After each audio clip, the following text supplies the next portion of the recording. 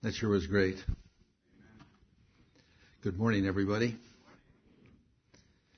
Sure a privilege to be with you again and to share once again with you the Word of God that's been laid on my heart. And I've given the title for today's message, Jesus Confronts Depression and Despair. And it sure seemed to fit that song. When she first began, she sang the words, on the outside, everything okay, but on the inside, pain and hurt. As 21st century people, you and I live in a world that has a bad case of uncertainty. There's a certain amount of fear of terrorism and a certain amount of war jitters. And of course I refer to 9/11 and its aftermath. We now have 7/7, the day London experienced a terrorist attack on the Underground and the double-decker bus. And we just read of suicide bombers daily in Iraq. We also have been aware just these last couple of days of the attack on the Egyptian resort of Sharm el-Sheikh. And on and on and on it goes. Every time I board an airplane now, I'm reminded of the terrorist threat. And as I go through the security checkpoint, because of my knee replacements, I set off all the alarms. And I'm told in a very gruff voice, stand over there. And it's a designated mat. And then I'm told to remove my shoes, take my belt off, empty my pockets of everything, and then extend my arms wide as I'm checked over. And our leaders tell us that the war on terrorism will last a long time, and the confusion and depression is going to continue. And it's in times like this that we need to hear once again the words of the Prince of Peace, the Reconciler, the Redeemer, the Savior, the one that we heard the song there toward the end, Restore Me, the Restorer. And I think it's so wonderful that we can come to God today. Depression is a common part of human experience. And each of us will be depressed sometime in our lives. And a number of therapists have been treating 9/11 depression syndrome for some time. In a book entitled The Anatomy of Melancholy by Richard Burton, the author says that if there is a hell on earth, it is to be found in the melancholy or depression of a person's heart. Depression is probably the top mental health problem in the United States. 1 in 5 of the general population in America suffers from depression. At this very moment. 1 in 5.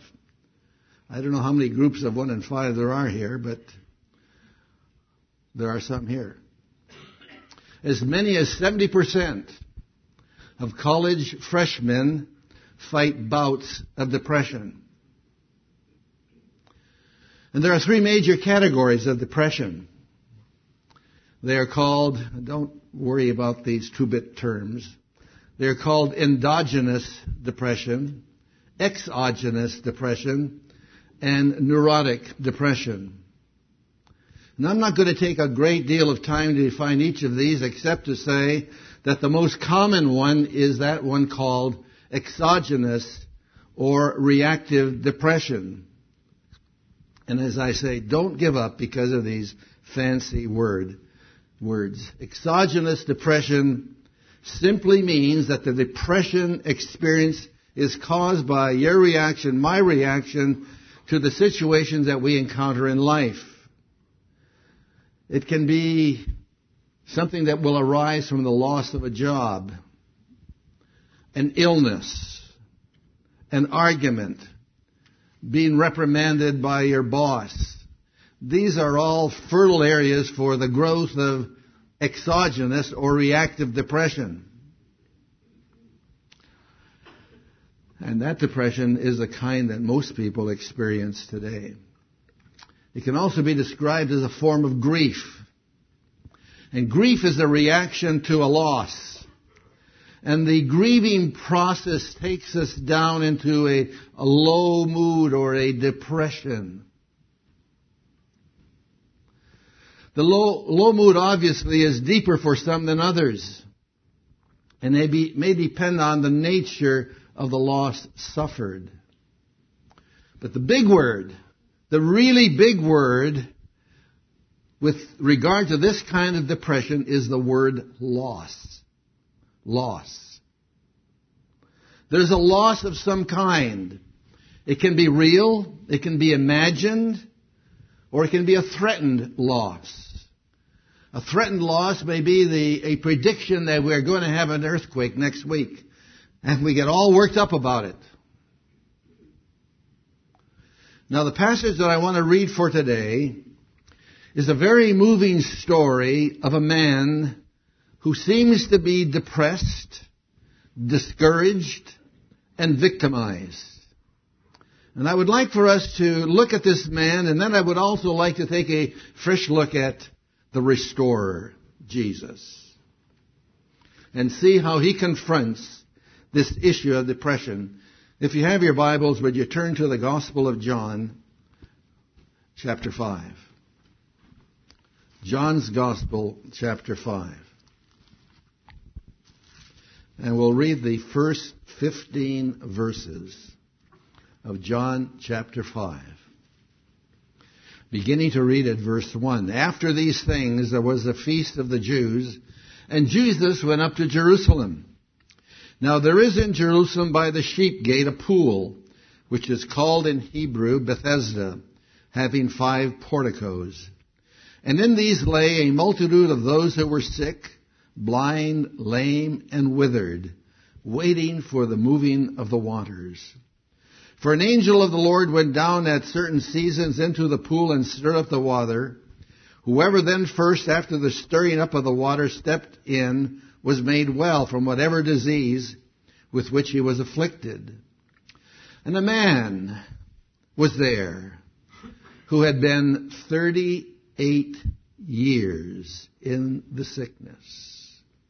When Jesus saw him lying there and knew that he had already been a long time in that condition, he said to him, "Do you wish to be well?" And the sick man answered him, "Sir, I have no man to put me into the pool when the water is stirred up. But while I am coming, another steps down before me." Jesus said to him, "Get up, pick up your pallet, and walk." Immediately, the man became well and picked up his pallet and began to walk. Now it was the Sabbath on that day. So the Jews were saying to him who was cured, "It is the Sabbath, and it is not permissible for you to carry your pallet." But he answered them, "He who made me well was the one who said to me, 'Pick up your pallet and walk.'" They asked him, "Who is the man who said to you, 'Pick up your pallet and walk'?" But the man who was healed did not know who it was, for Jesus had slipped away while there was a crowd in that place. And afterward Jesus found him in the temple and said to him, "Behold, you have become well. Do not sin anymore, so that nothing worse may befall you." The man went away and told the Jews that it was Jesus who had made him well. Amen. Let's pray. Father, as we have read these words penned by the Apostle John, inspired by the Spirit of God, we pray that you would take these same words and enliven them, make them powerful in our lives today. May we hear your Spirit speaking to us. We thank you for this gathering today, and we pray, Lord, that you would put your hand of blessing upon us. For we pray in Jesus' name. Amen. As you look at this man there by the pool, I want you to use your sanctified imagination. First, as I look at this man, I see a man who is deeply discouraged. He's been an invalid for 38 years. And when Jesus says in verse 6, "Do you wish to get well?" this man does not give Jesus a simple yes or no. He's got to explain his situation. Apparently the rule at Bethesda was every man for himself. There were no numbers to take. There was no sweet little secretary that ensured everyone would have their turn in order. And the whole system seemed to be unfair to this man. He was never fast enough.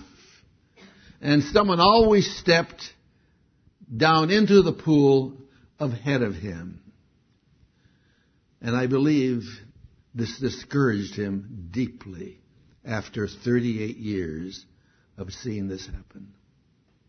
But there's more.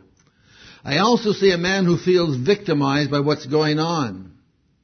And I want to remind you that that person which feels victimized is also an angry person. I don't like being victimized. I don't like what people are doing to me. And I can imagine this man saying these kinds of things to himself. I don't have a fair opportunity to get into the pool. I don't have an equal opportunity to be made better. And I think he was angry because he felt victimized. But thirdly, there's still more. I believe this man was very, very lonely. And the essence of his loneliness is revealed in the words of verse 7. I have no one. I have no man to help me. I'm all alone. I have no family. I have no friends. I have no support group. No one seems to care. I have no one to help me. How would you feel if you had no one to help you? To be an invalid for 38 years is unimaginable. To always be beaten out by someone to the pool must have been very frustrating.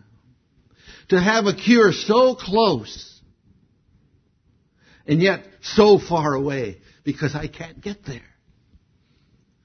And to be alone on top of all this must have been extremely, extremely painful. Now, why he had no one to help him, I don't know. Maybe there was something about this man that turned people off. Maybe it was because people had given up on him and categorized him as being among the helpless and hopeless. Had the people said, I'm going to spend time with people who have some hope. Why spend time with this guy? He's been here 38 years. I'm just spinning my wheels. I can't help him. I'm going to go to people who maybe I can help. Obviously, in our passage, we see Jesus not giving up on this person. At this point, I've asked myself a question. Maybe you'd like to ask it too. And the question was, who do I give up on? As I thought of this question, I thought of certain people that I'm finding it hard to continue the follow-up procedure. Some time ago, I had on my desk a letter that came to me from a needy person, and I was hoping that he had addressed it to someone else.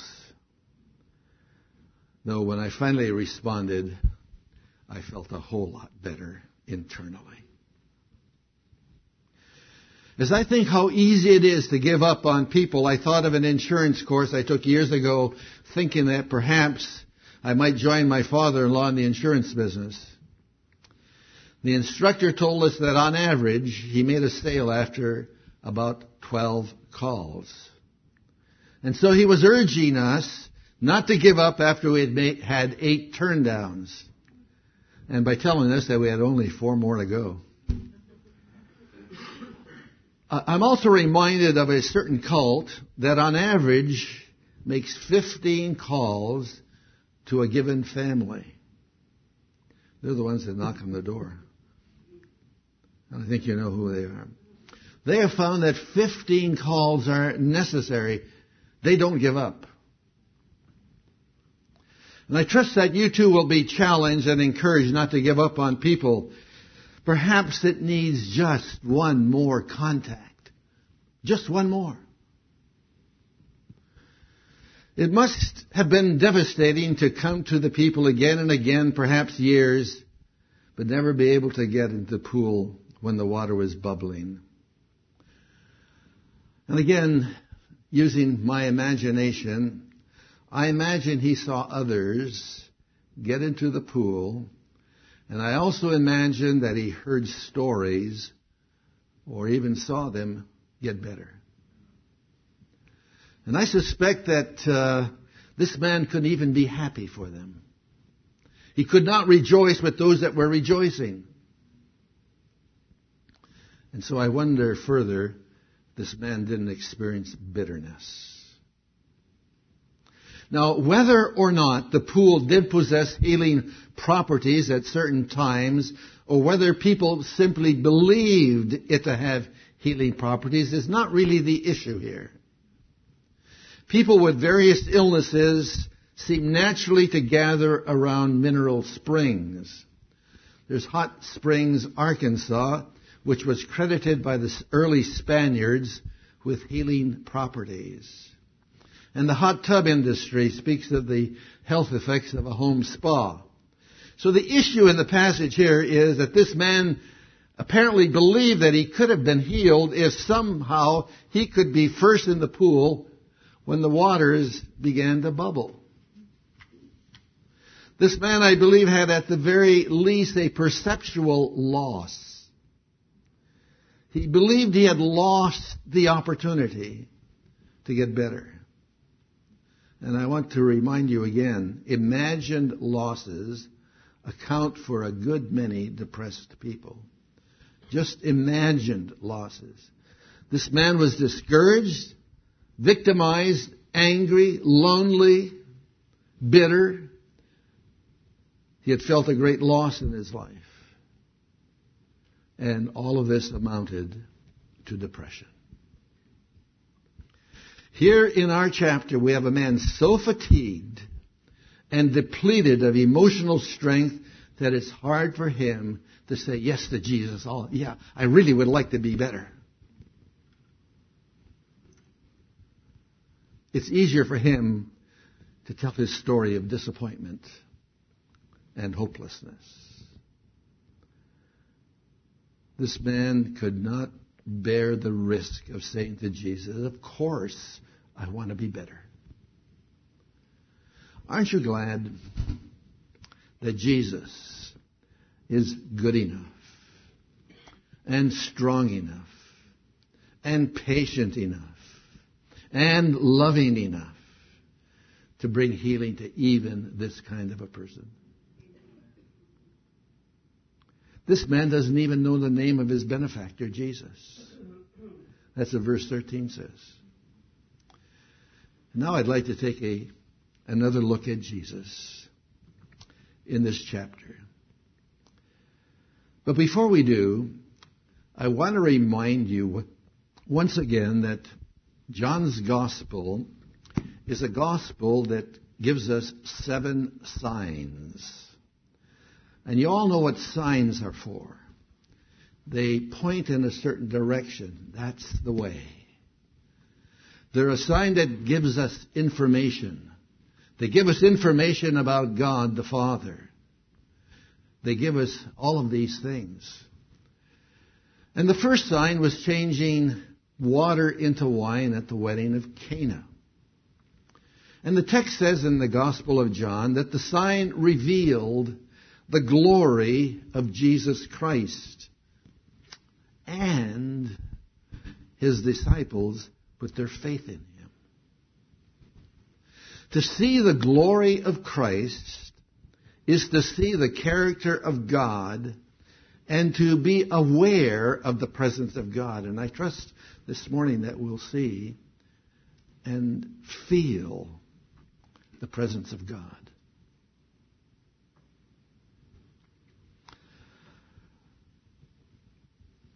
In that story of the wedding of Cana, as you all know, the wine ran out. And wine is a symbol of joy. And I have a question. What do you do? Where do you go when the joy is gone? The people in that story went to Jesus. And whatever he tells you, do it, his mother said. Whatever he says, do it.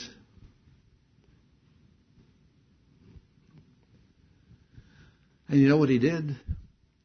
He didn't just replace the same quality wine that they had before.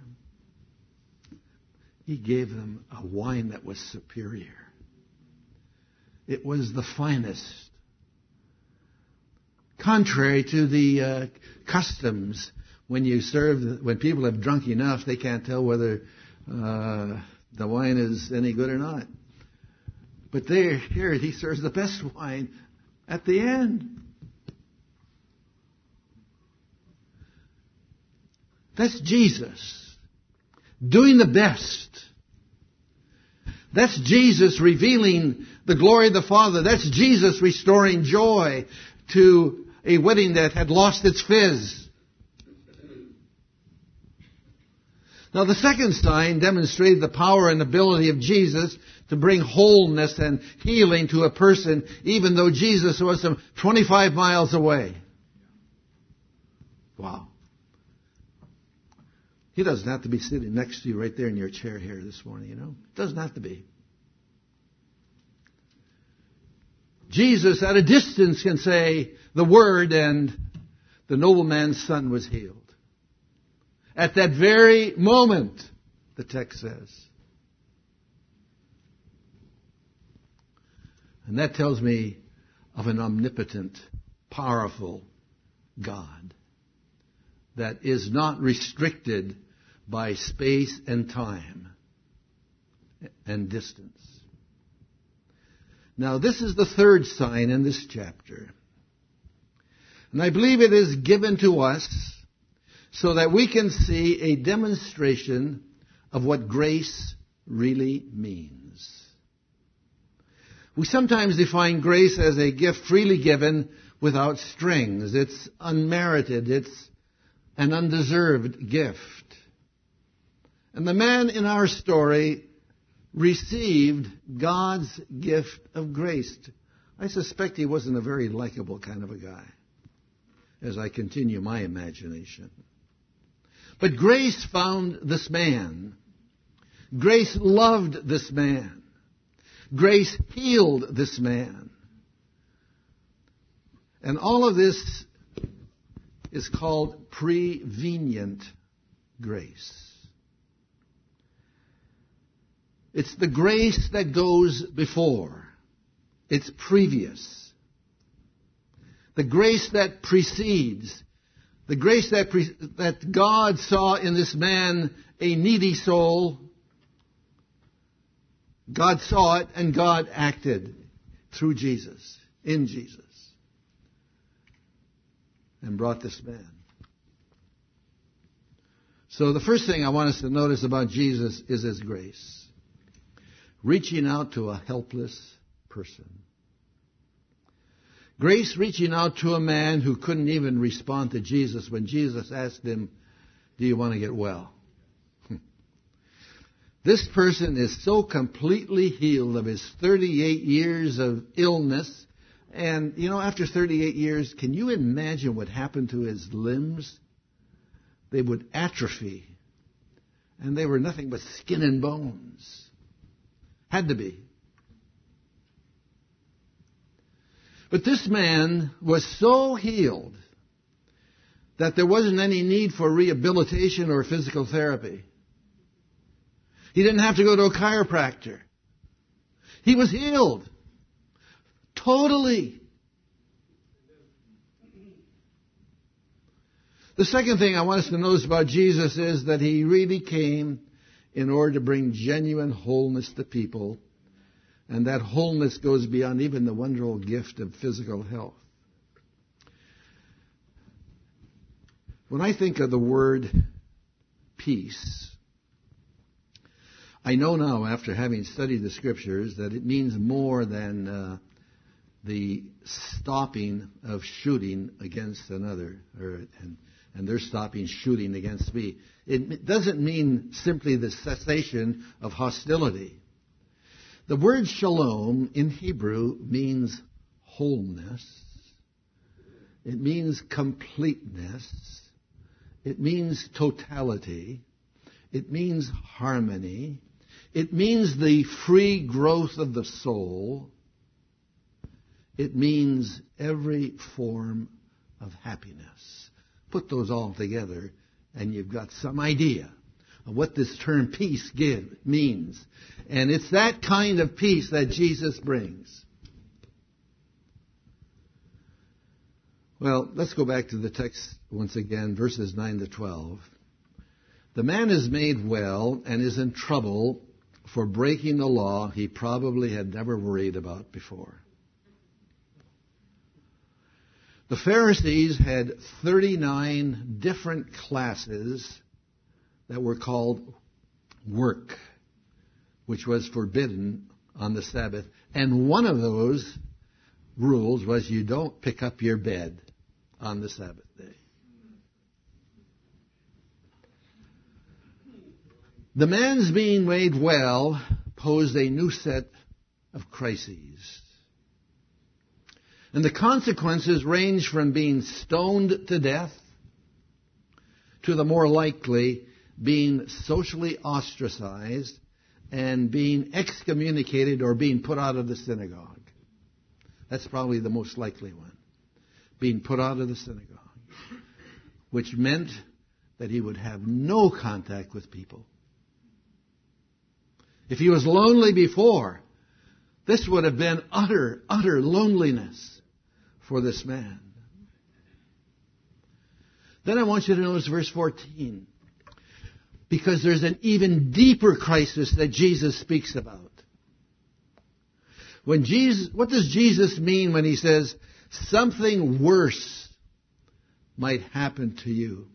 What greater crisis could have happened to this man with this former disability of 38 years? What could be worse than that? And now this new threat by the Pharisees of being put out of the synagogue. What greater crisis than is having to deal with the Jews' Sabbath laws? What is Jesus talking about when he says something worse may happen to you? And I think what Jesus is speaking about is the disability that sin brings to a person. He is thinking about a spiritual disability that is far worse than anything physical. Far worse. It's far worse than an amputation or a double amputation. Far worse. The disability of sin. Because it means being banished from the presence of God forever. As I said before, Jesus came to bring genuine wholeness. Wholeness of the kind that Jesus brings is greater than any physical wholeness, no matter how great that may be. Wholeness of the kind that Jesus brings goes to the core of a man's being. We sometimes call that a man's soul. And Jesus came to heal the soul, to set it free from sin's bondage. Jesus came to establish relationship with people, not to hinder their relationship. And for the soul to remain in sin's bondage, that is the greatest bondage of all. And I want us to see the Jesus who sets people free from that kind of bondage. Well, let's conclude. I believe when Jesus came into the world, he saw people with all kinds of human needs. He saw hungry people. He saw people with physical disabilities. He saw people who were social and religious outcasts. He saw hurting people. He saw hypocritical people. He saw people who I think were looking to be simply entertained. He saw depressed people. And I think that one of the reasons, at least for this story, is to teach us that the Lord Jesus is gracious, compassionate, and loving. And he wants the best for people. It teaches us that he goes to the core of a person's need, which if the need is not met, as the text says, a worse thing will be the result. You know, Jesus never did overlook the physical needs of people as we see him in the Gospels, but satisfying the spiritual need was paramount to him. And God, I believe, still searches in grace for people and says to all, do you want to get well? Do you want to get well? And then maybe you respond, but Lord, I'm not sick. And then he may ask, do you want a relationship with me? Do you?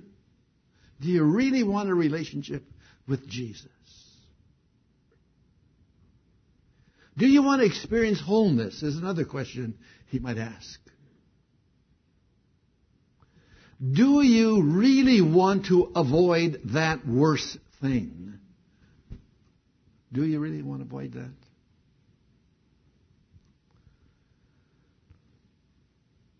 For anyone who would like to explore these kinds of questions, or if your response is, yes, I want a relationship with you, Jesus. Yes, I want to experience wholeness.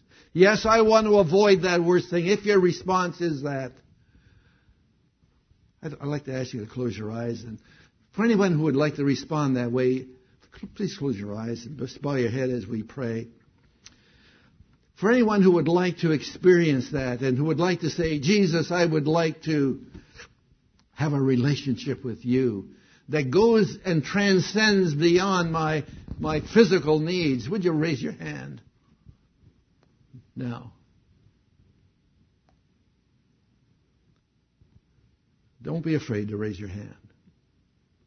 Don't be afraid to say, yes, I need you. Yes, thank you. Is there anyone else? Is there someone else that will say, yes, Jesus, thank you for your grace. Yes, thank you. Let's pray. Father,